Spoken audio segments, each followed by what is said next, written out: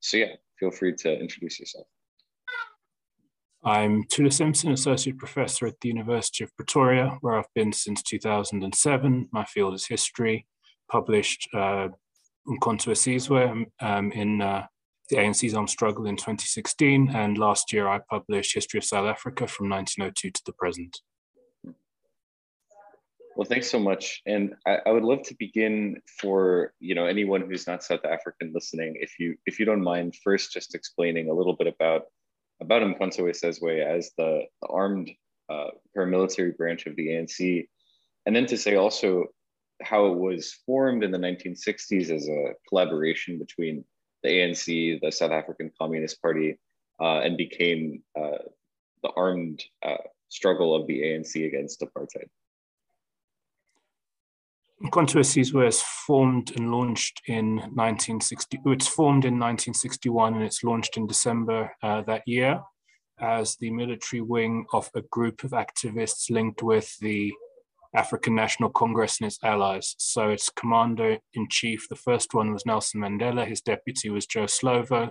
Mandela is an ANC member. Slovo is a South African Communist Party member. Their original operations were the perpetration of sabotage within South Africa.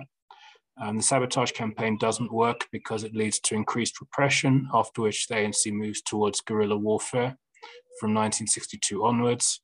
And the armed struggle is sustained from 1961 until 1993, basically, when uMkhonto Sizwe was formally disbanded, but it's had an afterlife since then, with various veterans associations who've become embedded in ANC internal politics since 1994. Absolutely, and I would love, perhaps at the end, one of my final questions is about the MK Veterans Associations and their role in South African politics today. But to begin, I would like to ask about clarifying the role of MK in the armed struggle. So I think the perception of the anti-apartheid movement in the eyes of a lot of people in the West, as it's been sort of whitewashed to an extent, is non-violent. We get sort of a pacifist description of figures like Nelson Mandela, as you just pointed out, actually was the first commander-in-chief of MK. But is it possible to perhaps explain a little bit more about the reality of the situation and how the ANC and the SACP and their allies embarked towards armed struggle? What were the contributions that were made to guerrilla warfare? Because of course South Africa didn't end up like Angola or Zimbabwe or Mozambique and had a relatively, at the end of apartheid, a sort of peaceful, not entirely peaceful, but a transition of power rather than a revolution. So what was MK's contribution to the anti-apartheid movement in practicality? What did it contribute? And of course, perhaps with that, explaining a little bit about how MK ended up going into exile in the frontline states and ultimately used them as a base for operations in South Africa. Well, MK's founding and initial doctrine was influenced by the organization's previous commitment to non-violence. The organization, I mean the ANC. So when Nelson Mandela makes the pitch for armed struggle, he's opposed by the ANC president, Chief Thula, the South African Communist Party leader, Moses Kotane, and the South African Indian Congress leader, Monty Naika. These are the three most influential leaders within the ANC-led alliance. What he brings together is a nucleus of activists who feel as though the old commitment to non-violence is no longer going to suffice as a method of opposing the government. So what they come up with is a compromise whereby Mandela and Slovo can go ahead and form this military unit, but it's going to be formally autonomous from the mother organizations who are going to carry on with non-violence. It's only in October 1962, that fudge reaches its expiry date. And at a conference in Lebatse in Bechuanaland province, the leaders of the ANC decide to formally adopt violence as their policy. And that commitment to non-violence is why they choose sabotage rather than all-out guerrilla warfare as their initial form of opposition. But sabotage is followed by the introduction of the Sabotage Act by the government, which allows penalties including death for being involved in sabotage. And that repression leads the organization to feel as though its commitment to non-violence is no longer viable and that they do need to get these. So there's a period in which the ANC is grappling with the continued consequences of its commitment to non-violence. Now, the adaptation to exile is made possible by the growing decolonization movement in Africa, because the ANC is always hosted by the nearest friendly independent African country. So in 1960s, it is Tanzania. And then there's a route from Tanzania via Zambia, which is the route of the ANC's first guerrilla infiltration, which is intercepted in 1967, where it fights alongside the Zimbabwe African People's Union. There's a stalemate on that military front because the ANC has no clear territorial route to South Africa, because it's all bounded by white minority-ruled states. That ends in 1974 with the decolonization of the Portuguese Empire. Angola allows the MK to establish large-scale bases on its territory, and Mozambique provides an infiltration route. And for that reason, the ANC is able to get closer, but these remain very long logistical lines, and this means that the distance between the rear and the front is very extended, and so it's difficult for the ANC to send large units of the kind that existed when Mozambique was able to provide the Zimbabwe African National Union bases just across from Rhodesia's border, or when Angola was able to provide the Southwest Africa People's Organization bases just north of Namibia. That contiguous border issue is something that had been a precondition for the acceleration of all guerrilla struggles. It's no coincidence in the early 60s that after Tanzania becomes independent, Mozambique is able to see an acceleration of its armed struggle. And after the Democratic Republic of Congo becomes independent, then guerrillas are able to activate Angola, for example. The ANC is able to get closer to South Africa's borders, but it's never got the possession of a contiguous border over which it can launch operations. And that's a key variable. Right, and with that, I think you draw out a little bit something that I think most people aren't familiar with, which is MK's participation in a lot of the struggles outside of South Africa. So MK, in the 80s plays a big role and provides military support to the MPLA in Angola against UNITA, as well as the South African military. So can you touch on that a little bit more about the role that MK was playing in the revolutionary struggles in the frontline states themselves, and how, I guess, what was the belief of the ANC and its allies about playing a role in these revolutionary struggles to gain allies in the frontline states against apartheid, how this would help expedite the process of apartheid falling if Angola, Mozambique, and Zimbabwe were successfully, there was a successful revolution, they were brought to power against apartheid. Yeah, the arrest of the leaders of the ANC sabotage campaign in the early 60s forces the movement into exile, and going into exile embroils the organization in the alliance politics of post-colonial Africa. Not just the North and South divide between Black and White Africa, but also the East-West divide between the Soviets and the West, but even also the Sino-Soviet dispute between the Soviet Union and China. And in order to be able to achieve its plan A, its objective A, which is the liberation of South Africa, it has to participate in various joint operations.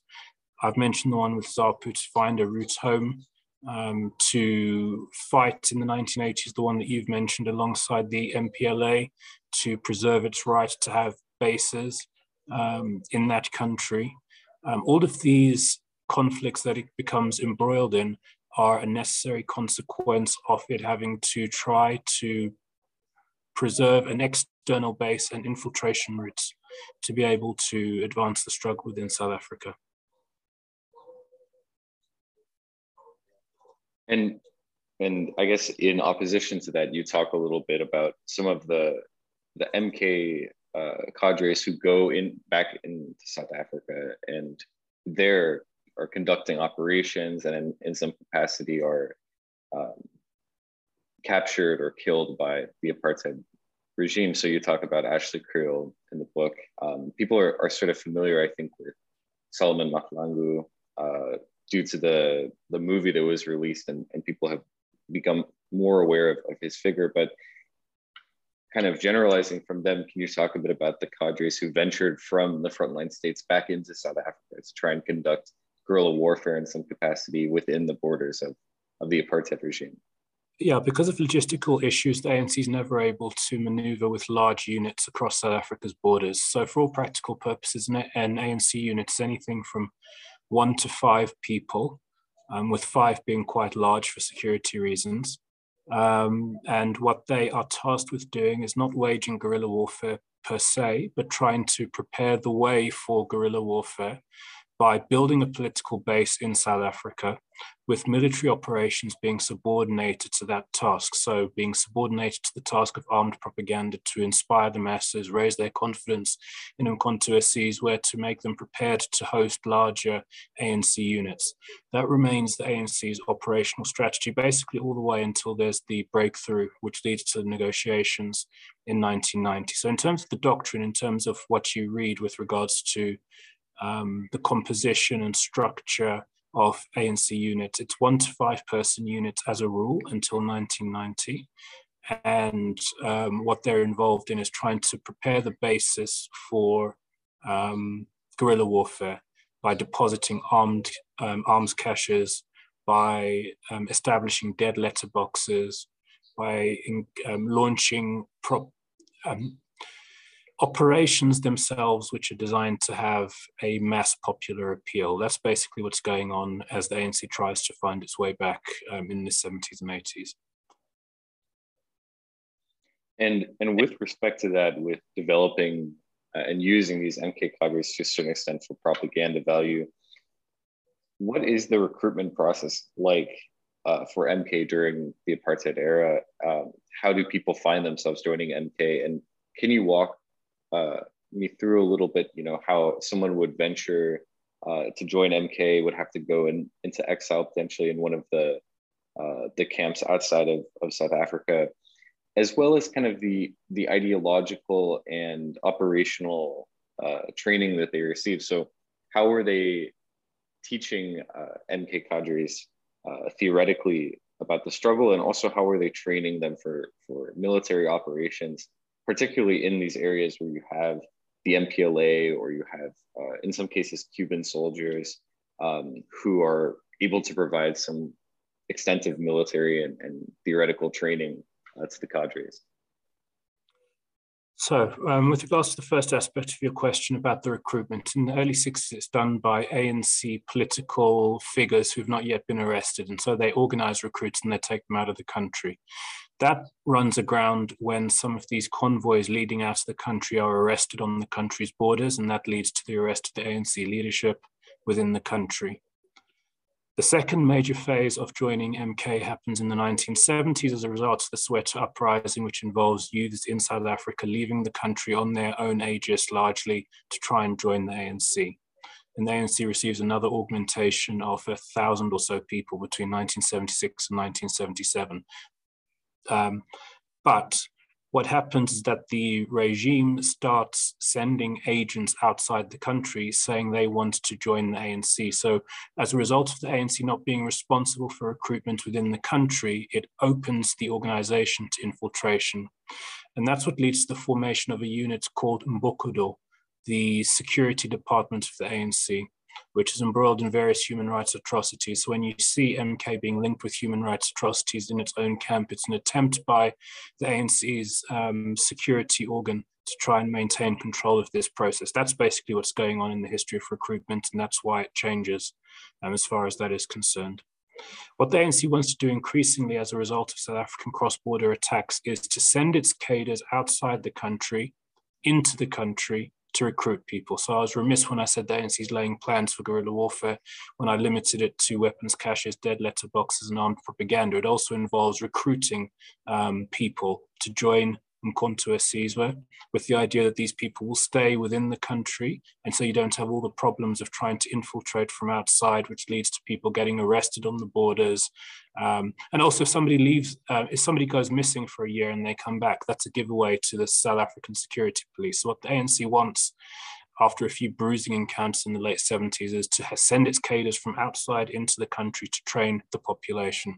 In terms of the history of the training of ANC members outside the country, it's as diverse as the countries who volunteer to train them. So one of the countries who trained them in the early 60s is Egypt, Nasser's Egypt, and they offered a very physical form of training, which the ANC felt didn't prepare them very well for guerrilla warfare.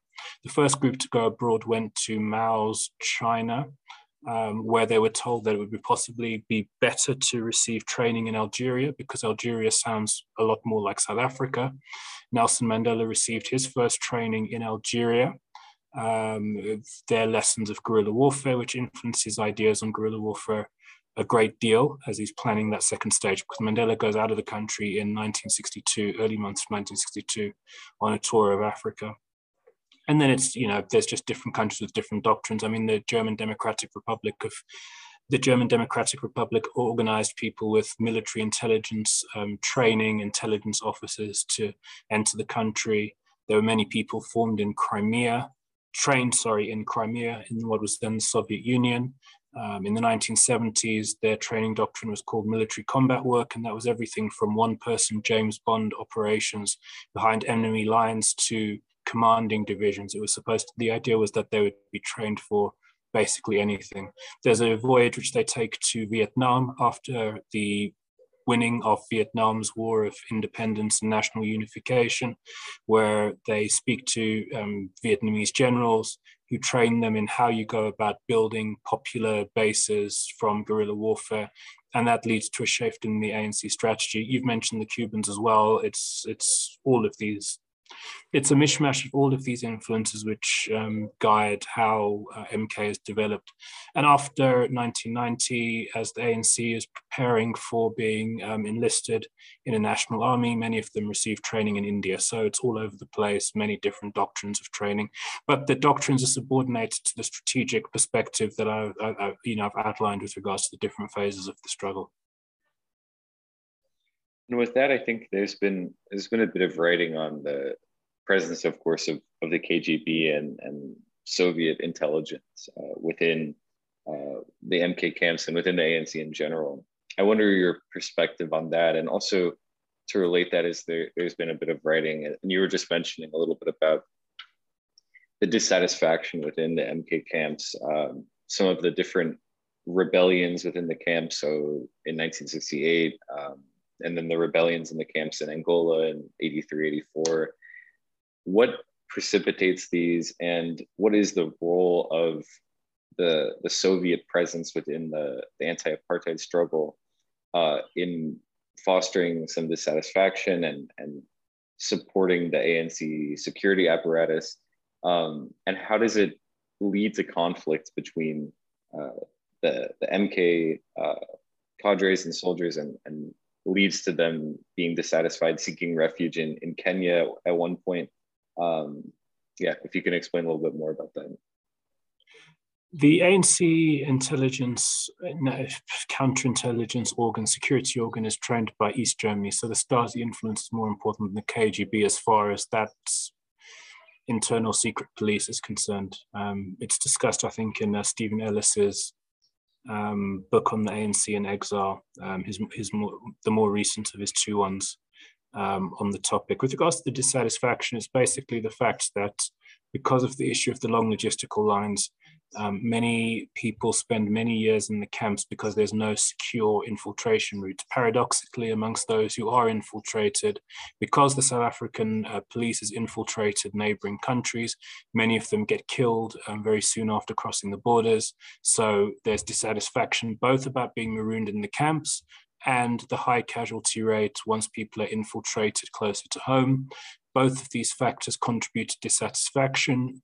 Both of the issues highlight the dilemma which the ANC commanders faced in trying to wage an armed struggle in which logistical routes were extremely difficult. That provided the popular base for the rebellion, but as part of the rebellions in the camps, there were also individuals, especially in the 80s, who were trained by the apartheid government and sent to infiltrate the ANC. Well, the ANC, as I think is admitted, also exaggerated the significance of the spy issue in terms of its response to this issue. And I guess just to change into focusing more on some of these cadres, and specifically, I would like to talk a little bit about Chris Hani and his role as the Army Commissar of MK, and also as one of the veterans of one of the first operations in 1967.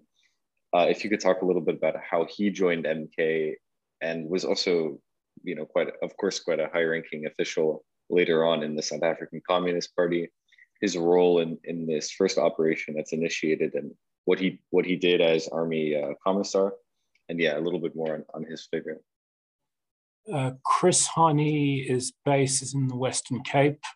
He is a participant in the first camp that the ANC establishes on South African soil at a place called Mamre in the Western Cape.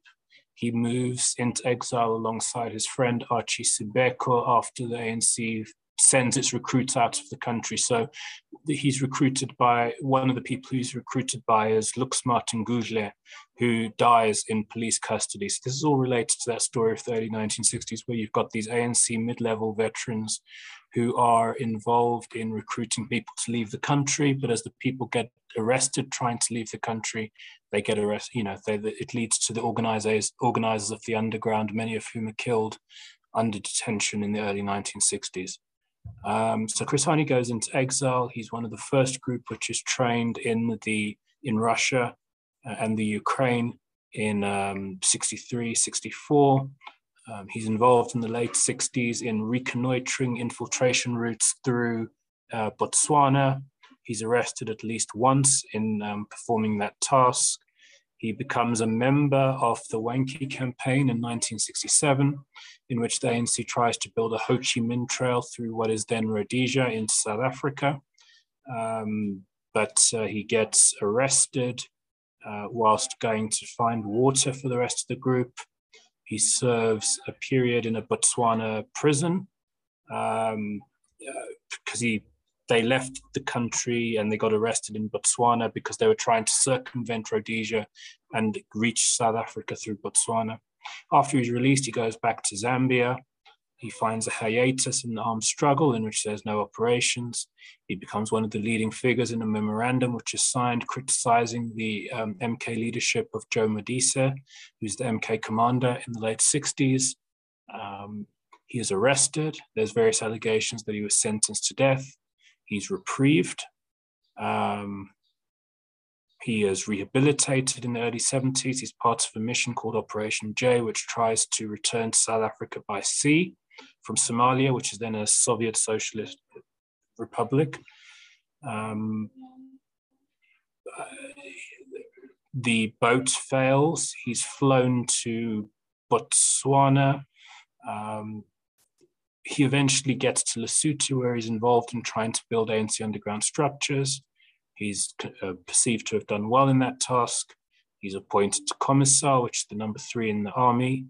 And then he becomes Chief of Staff, which is the number 2 in the army, behind Joe Modise, who remains the commander throughout the whole period. He is then becomes General Secretary of the South African Communist Party in the early 1990s. And he's, of course, assassinated in April 1993. And at one point, to my understanding, Chris Hani goes to, I believe it's in Angola, and is discussing with MK cadres about their unwillingness to relinquish their weapons and their general insurrection against the ANC rule. And it seems like the reason that they provide to him for what they're doing is they no longer want to fight against UNITA. That's no longer really their concern. They're far more interested in going back to South Africa and initiating the struggle. But as you're saying, I think it's pretty clear to most people that they never really had the operational capacity to do such a thing and initiate an overall, state of warfare within South Africa. So I wonder, what was the resolution of this conflict when Chris Hani approached them, and also to talk a little bit more about some of the I think people are aware a little bit about some of the disciplinary systems within the ANC basis for MK, but for example, the Quadro prison camp that was established, and some of the contradictions within the struggle that emerge of the MK cadres resisting the orders that they have of participating in Angola, having a more clear desire to go fight in South Africa, and the ANC imposing sort of punishment on them for this. So I wonder what Hani's response was compared to the response of the ANC up to that point, which seemed to largely be repression. Yes, Commissar, he's the principal person involved in liaison. It's a very Soviet military doctrine that you need to have a commissar who's representing the soldiers' interest and liaising with them in that way. And he's sent to Angola in early 1984 to troubleshoot. He persuades them to lay down their arms in preparation for a meeting. That meeting is held, but after it's held, ANC security and Angola security come to round up the people who are perceived to be the troublemakers. And those people are detained in the Quadro camp. And the dissatisfaction about that leads to a rebellion amongst the other members of the other people who are discontented. They rebel because they view this as being a repression of their demands rather than meeting those demands. And that mess which emerges in Angola, which is basically a civil war within the ANC, in the ANC's camps, leads to what's known as the Kabwe Conference in 1985, where the organization again tries to troubleshoot. There's basically two national conferences that the ANC in exile organizes. One is in the late 60s in Morogoro, and the other's in 1985 in Kabwe, where they try to resolve all of these differences, which they have. And that's Hani's role in it. I mean, if you look at the people who eventually come to South Africa after MK troops start returning home, they express their bitterness towards Chris Hani over the way that they feel that he played a duplicitous role in the suppression of that particular revolt. And stemming out of that sort of civil war within the ANC, you have some changes in the structure of MK.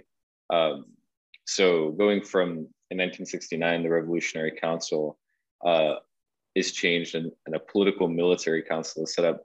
So with this, I wonder if you can explain a little bit more about how the structure of MK had been operating up to this point in terms of a military hierarchy, as you were saying, a sort of Soviet style one, whether this was functional and how it gets modified and changed to a certain extent after these uprisings in the 80s, and whether this function ultimately allows for a more democratic internal hierarchy within MK, or whether it still towards the end of the struggle is leading to these kind of disputes within MK itself. There's various operations and there's various attempts at restructuring, but they all revolve around the following issue, which is that the ANC is trying to spark an armed struggle within South Africa. So one of the important debates which they face and how these small units are going to do it is that there's this dilemma in which they feel that armed operations can't really begin until you've got a popular base of people who are willing to accommodate MK cadres, protect them, house them, shelter them, and all the rest of it. But that can only be done if the population have confidence in MK's military capacity. There's all sorts of debates about which should take first priority, building a political underground or engaging in operations to build up MK's military credibility.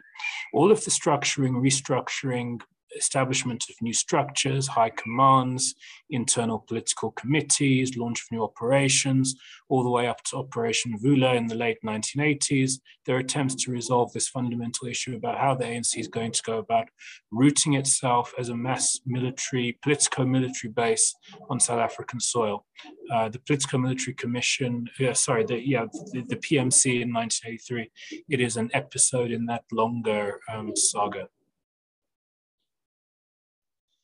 Another theme that you sort of draw out in your book is the infiltration of MK by Askaris, turned against MK by the apartheid government.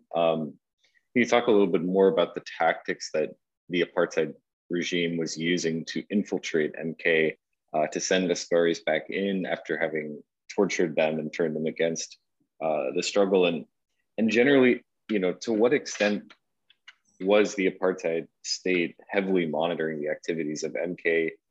Is it clear the picture today in the aftermath of declassification of documents, what extent the apartheid regime had internal eyes on MK and was monitoring the situation and was using intelligence services to embed itself? I'm curious about, yeah. Well, one method of infiltration was basically sending agents out to try and join the ANC. Another one was, because of the very long stay in the camps, the conflictual relationship that existed between some MK cadres and their commanders, the fact that they infiltrated home without structures to support them because the political base hasn't been built. You get everything from people being arrested or turning themselves over to the police themselves. It's a fallacy to say that in every occasion there had to be extreme forms of torture. Some were willing to be accommodated by the security police. So ANC structures in neighboring countries are quite heavily infiltrated. I haven't got the exact statistic at hand, but if you go to Mo Sheikh's book on his memoirs, there's something like 2 out of 3 operations, I think, lead to very quick interceptions at the border, which indicates that the state has got eyes on what's happening within the organization, certainly through Mozambique and Swaziland, which is the ANC's most prolific infiltration route. And that actually leads to the ANC in the late 1980s withdrawing its structures from Swaziland because they believe that they have been taken over by the state, by the regime, so that the regime basically knows everything that is happening through those countries. And what was the process of resolution, or I guess sort of internal purging within the MK camps and within the ANC when it was believed that they had been infiltrated? The investigations were launched by the security organ. There's a mass roundup campaign called Operation Shishita in the early 1980s. I deal with that a bit more in the present book than in the previous one because I just simply have more information about it. But you can find the relevant interview, I think, from Mac Maharaj when he's interviewed by Padraig O'Malley, and I think it's somewhere online, should be accessible online. It certainly was last year, where he speaks about how he was training people to enter South Africa, and one of them was Elliot Mazibuko, whose name is Piper, and the group escapes to Botswana, and the ANC suspects that they're on their way home to report to their spy bosses because a tape is found in their possession of a training course that Maharaj was providing. It's definitely somewhere online, that interview, which can be found, the O'Malley interviews. And that's what leads to this huge roundup by the ANC security of the ANC's camps, and every center where ANC members are in the early 1980s. And that's a contributor to the dissatisfaction, which will lead to the mutiny in 1984. My understanding is that that's the function of the security organ. So all these organizations, these operations to clean the ANC's house would all be led by the security organization. And going from this in the 80s and progressing afterwards, in the aftermath of the 1984 mutiny, and with the success of revolutionary movements in Angola, Mozambique, as well, I'm curious about the role that MK began to play in the border war and its operations in Namibia. If you can explain a little bit more about, as the Namibian resistance and revolution is beginning to take some success, and SWAPO is gradually winning to an extent, leading up to 1990. What role is MK playing in and what are its relations with SWAPO, and how is this leading to ultimately the fall of apartheid that MK will play a role in? There's a book by Joseph Kobo called Waiting in the Wing, in which he claims that ANC fought alongside SWAPO in the border war, but that account has been critiqued by many, even though it's been picked up by a couple of South African generals, including Jenny Geldenhuys, who's the founder of the 32 Battalion. But the general understanding, as I see it, is that there was not a joint operation between the two organizations. Although if you read Ronnie Casserol's Armed and Dangerous, there's a section in there about how ANC intelligence was involved in monitoring South African operations. So it's entirely possible that there was some collaboration. But it's not the main thrust of the ANC's activity. The ANC remains a solidarity organization with SWAPO. At various stages, the ANC's camps are attacked by the South African government. The Angolan camps, there's a Novo Katenge attack, and there's a poisoning as well, which leads to repression. I think that's what I know about the implication in the border war in Angola. And so, as the early 1990s are leading ultimately to the collapse or the transition from apartheid, how does MK, get demilitarized, I guess, if you could put it that way, from its role as a militant group and guerrilla warfare group, and begin to play a role in ANC politics as the ANC itself demilitarizes to an extent and becomes a political faction? And how do MK officers start to play a role in the new South African military after apartheid has ended? And I think perhaps then, this will lead ultimately to some final questions about the role of MK today, as well as the relationship between MK and the ANC today. Well, after the ANC is unbanned, the organization is involved in a township war with the uMkhonto Freedom Party. And as MK members are infiltrated from abroad, many of them become enrolled in this war.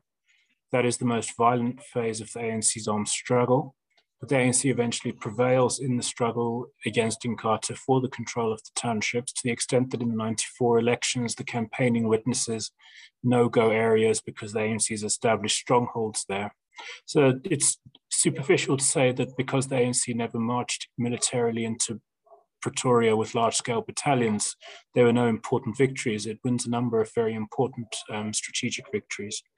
I mentioned the training in India for MK's integration into the armed struggle, into the post-1994 military.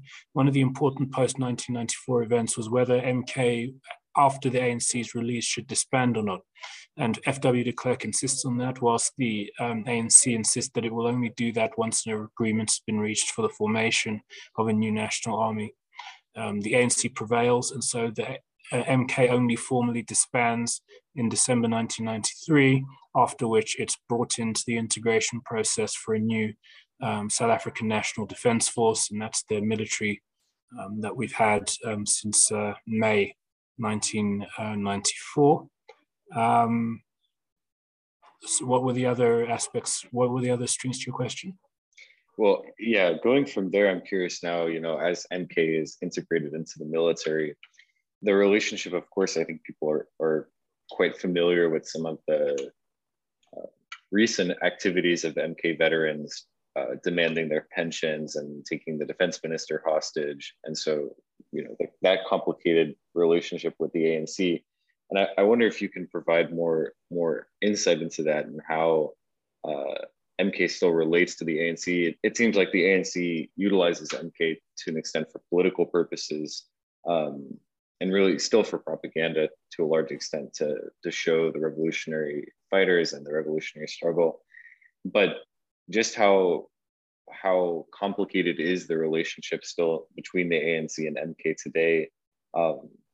To what extent is MK actually, or MK veterans actually playing a role in ANC politics and in the military, or is it still just a symbolic presentation of them during election season?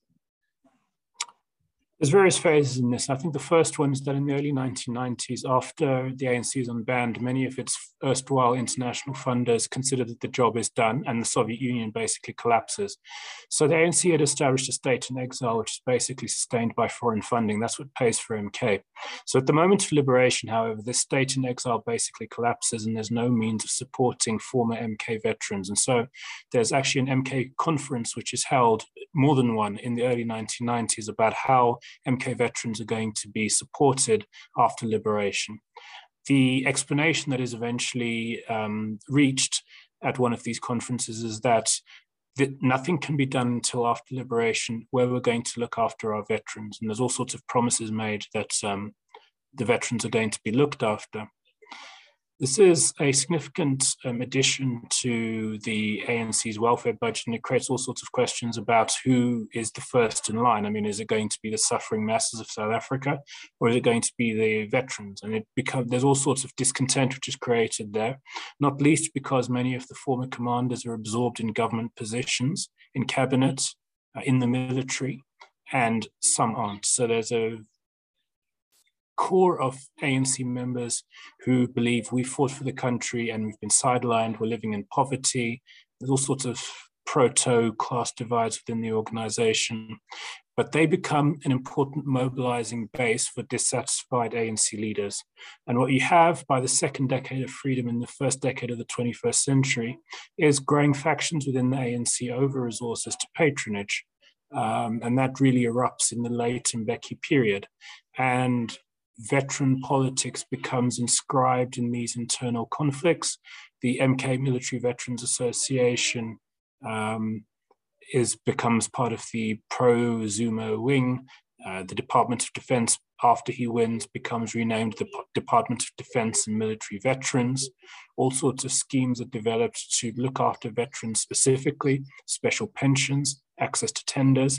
It also creates an entitlement or sense of entitlement on the national fiscus and further demands which veterans, which contracts, which tenders. That becomes an area of contestation as well within the organization. And there's all sorts of, once you're involved in the ANC's internal politics, you can start setting your price, which can be far above what veterans of other conflicts in other countries who are not as politically connected as the MK Military Veterans Association are. There is tangible signs that under the Zuma era, many in the MK-MVA want to position themselves as a sort of paramilitary war veterans force on the Zimbabwean model. As Zuma loses popularity, there's the formation of another veterans organization, which calls itself the Authentic Veterans Organization. In other words, the people who are not incorporated into ANC structures, who are not generals, are generally the people who are considered not to have done very well in the war in terms of their military performance. They stayed in the camps because they were never sent to the front line, because they were never viewed as being suitable for those kind of operational procedures, or they were part of the massive enrollment of MK when MK tried to swell its numbers ahead of being enrolled in the National Defense Force. So many of the people in the Military Veterans Association who are not incorporated into government are the ones who are considered by the organization not to have been the best cadres. So there's a sort of condescension and contempt, which is extended by many of the so-called authentic veterans, the ones who actually led operations, who actually commanded units, towards those who are the foot soldiers of this new movement.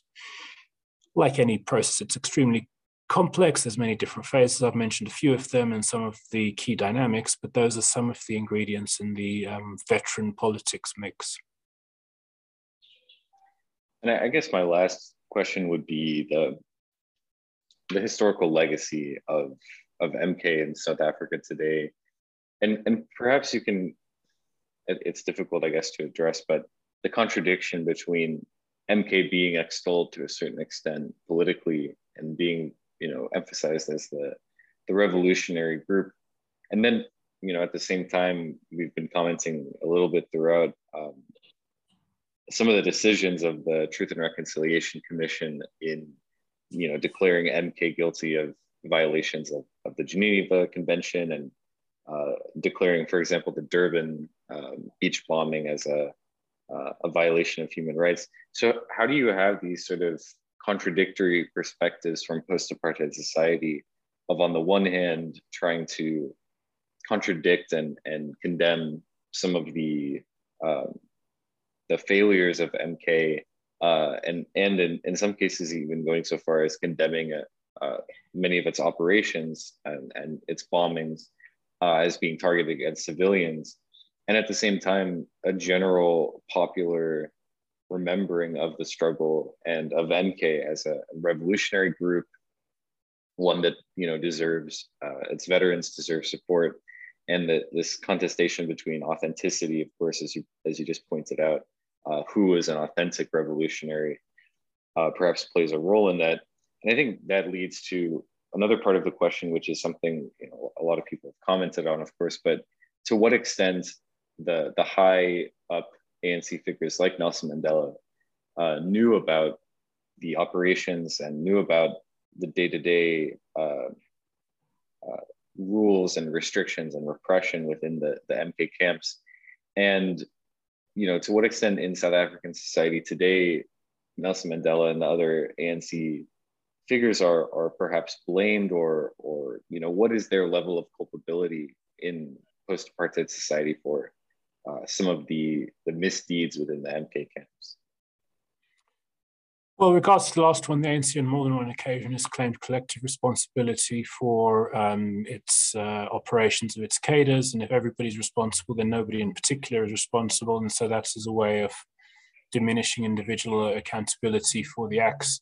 With regards to the legacy and how it will be remembered, I think it very much depends on the ANC's fortunes and whether and how long it's able to sustain the vision of one struggle, one leadership, one movement, and this sort of monolithic understanding of the anti-apartheid struggle. I do think that we are in for a more pluralistic period of South African politics in which the merits of the ANC liberation are going to be judged against the record of the party in power, and that will lead to various sorts of historical alignments. And so the idea that if you meet an MK veteran, then you owe him a huge debt, there's the idea of how much have we lost as a result of veteran politics and its embeddedment in corruption. Also various things. I mean, part of the debt is supposed to be how much South Africans owe to various foreign countries who provided the ANC with support. That is beginning to fray at the seams in many of the townships, with people saying we actually don't owe you anything as far as foreign immigrants are concerned. And all of these dynamics in the sort of zeitgeist will affect how the history is affected. But I do think that the attempt to canonize MK in a way in which many Western countries canonize the veterans of the world wars, I don't think that's going to be sustainable. I do think there's going to be an increasing critique of the merits of the ANC's version of liberation as the country moves towards a sort of second iteration, a second authorship of its attempts to build a free society.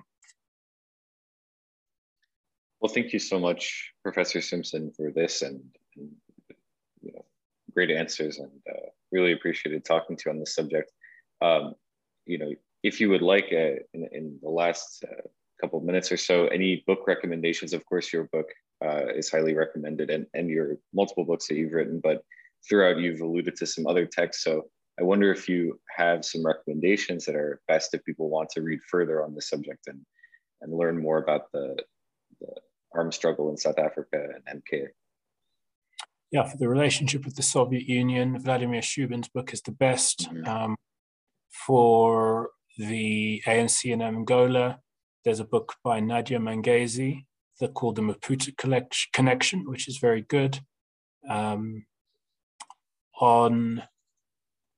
There's a book called Voices from the Underground. I think it's edited by Shirley Gunn. It's got a lot of MK veterans there.